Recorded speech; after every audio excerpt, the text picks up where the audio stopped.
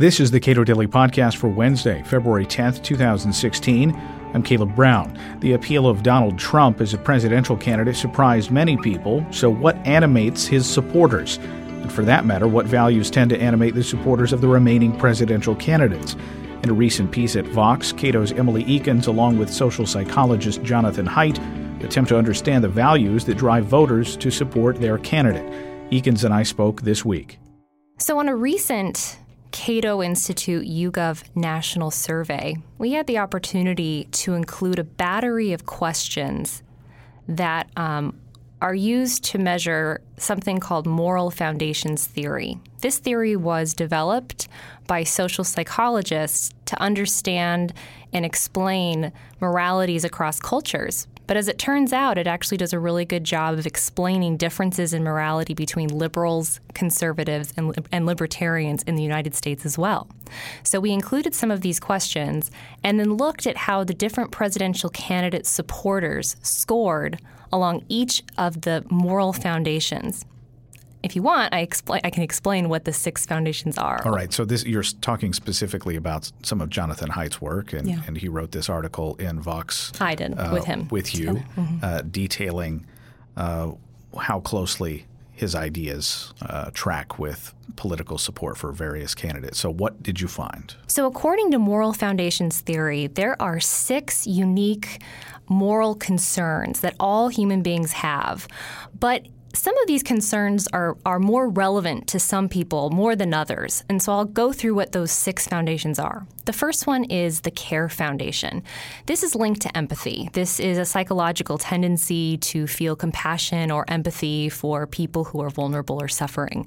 As you can imagine, liberals tend to score higher on this foundation. Now, everyone cares about empathy. It's just that on average, liberals tend to score a little bit higher.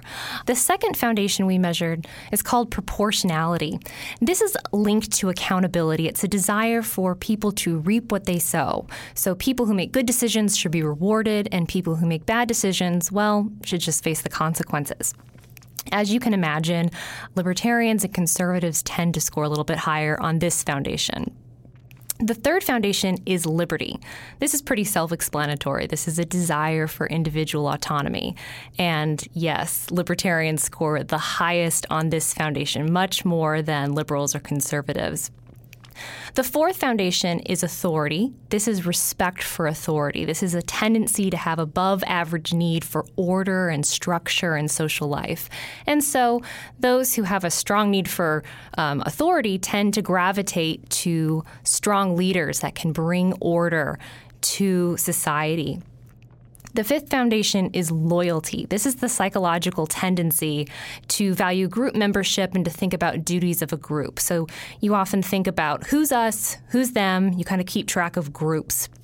And then the sixth foundation is called sanctity. Now, this one is a little bit more complicated. This is a tendency to view certain things in life as imbued with a spiritual or sacred essence. So a great example is the American flag. The American flag is a symbol. Is it a sacred symbol or a piece of cloth? Someone who cares a lot about sanctity will tend to see the flag as a sacred symbol that should not be disrespected. It also comes up in culture war issues. Is the body a playground or is the body a temple? So these are 6 foundations that have been found to animate morality and cultures across the world. But we also see big differences here in the United States between liberals, libertarians, and conservatives. So in our most recent national survey, we decided to see if different presidential candidate supporters also varied by their moral proclivities across these 6 foundations. And as you can imagine, we did. We found big differences between all the different Republican candidate and Democratic candidate supporters. Now, what was, I think, notable is that Jeb Bush supporters seem to be average on all of those metrics, or very close to it. You're correct. So we published a chart with this recent article that Jonathan Haidt and I published on Vox, where you can see that Jeb Bush supporters look just about average across all 6 moral foundations.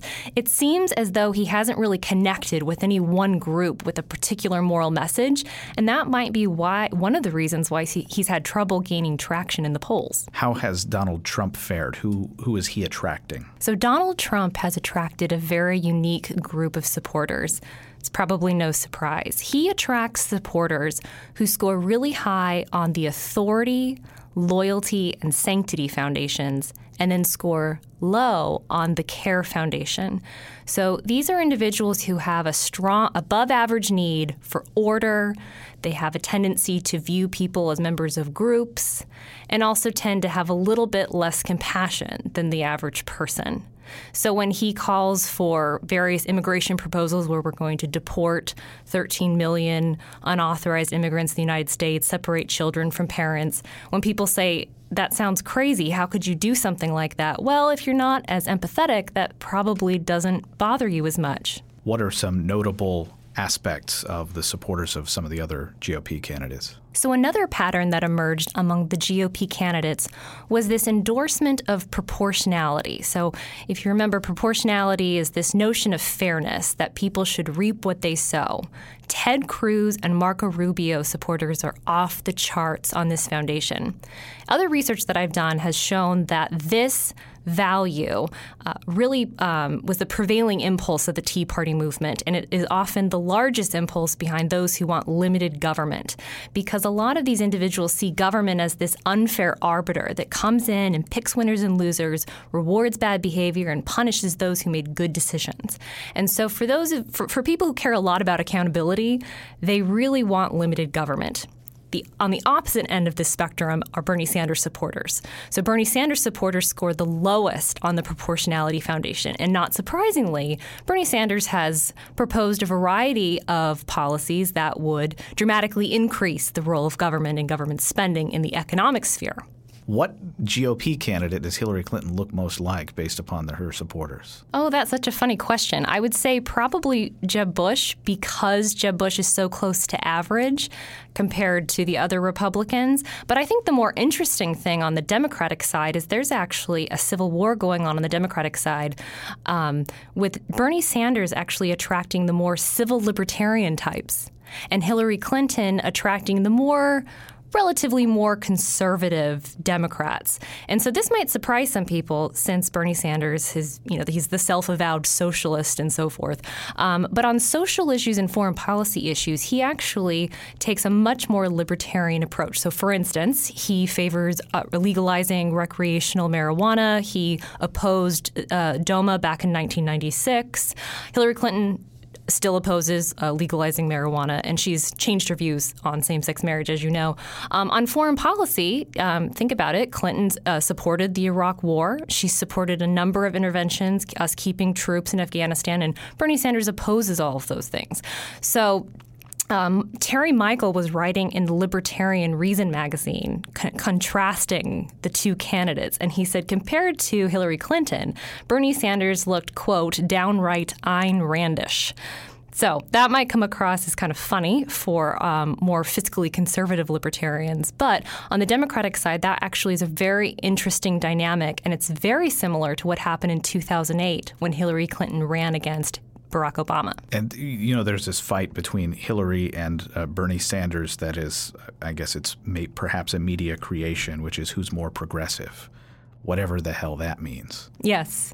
And on economic issues, we don't see a big difference between their supporters. They don't, Bernie Sanders hasn't seemed to attract people who are significantly more empathetic than Clinton supporters. The way that Bernie Sanders supporters stand out is that they scored second highest on liberty next to Rand Paul. So Rand Paul supporters, they score the highest on liberty, followed by Bernie Sanders, which surprised, I think, a lot of people. So one perhaps forgivable takeaway that some people might make from this article that you've written and some of the work that you've done is that Republicans don't care about people. Not quite. So there's two things I can say to that front. On the Republican side, we actually had several candidates score above average or at the average on the CARE Foundation. So they were fairly similar to Democrats.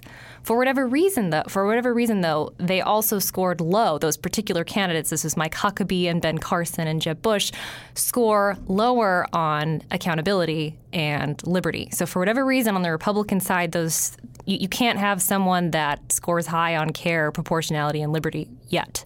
I don't see why that couldn't happen in the future, though. The other problem is I think it's an incorrect conclusion to make that libertarians and conservatives are less compassionate, less caring people.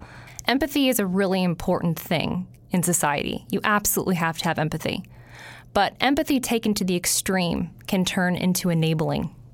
If you have so much empathy for someone that you enable them, you hurt them. And that's why some amount of accountability is also necessary.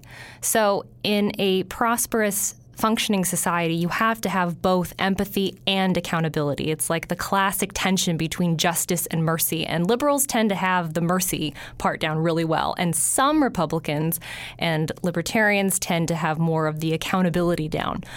But you have to have both. And it also has to be, we have to ask ourselves, what is the role for government when adjudicating between those two things?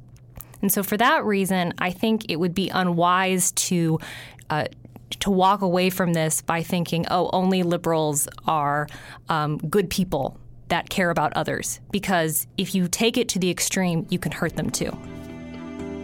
Emily Ekins is a research fellow at the Cato Institute. Read more of her work at cato.org.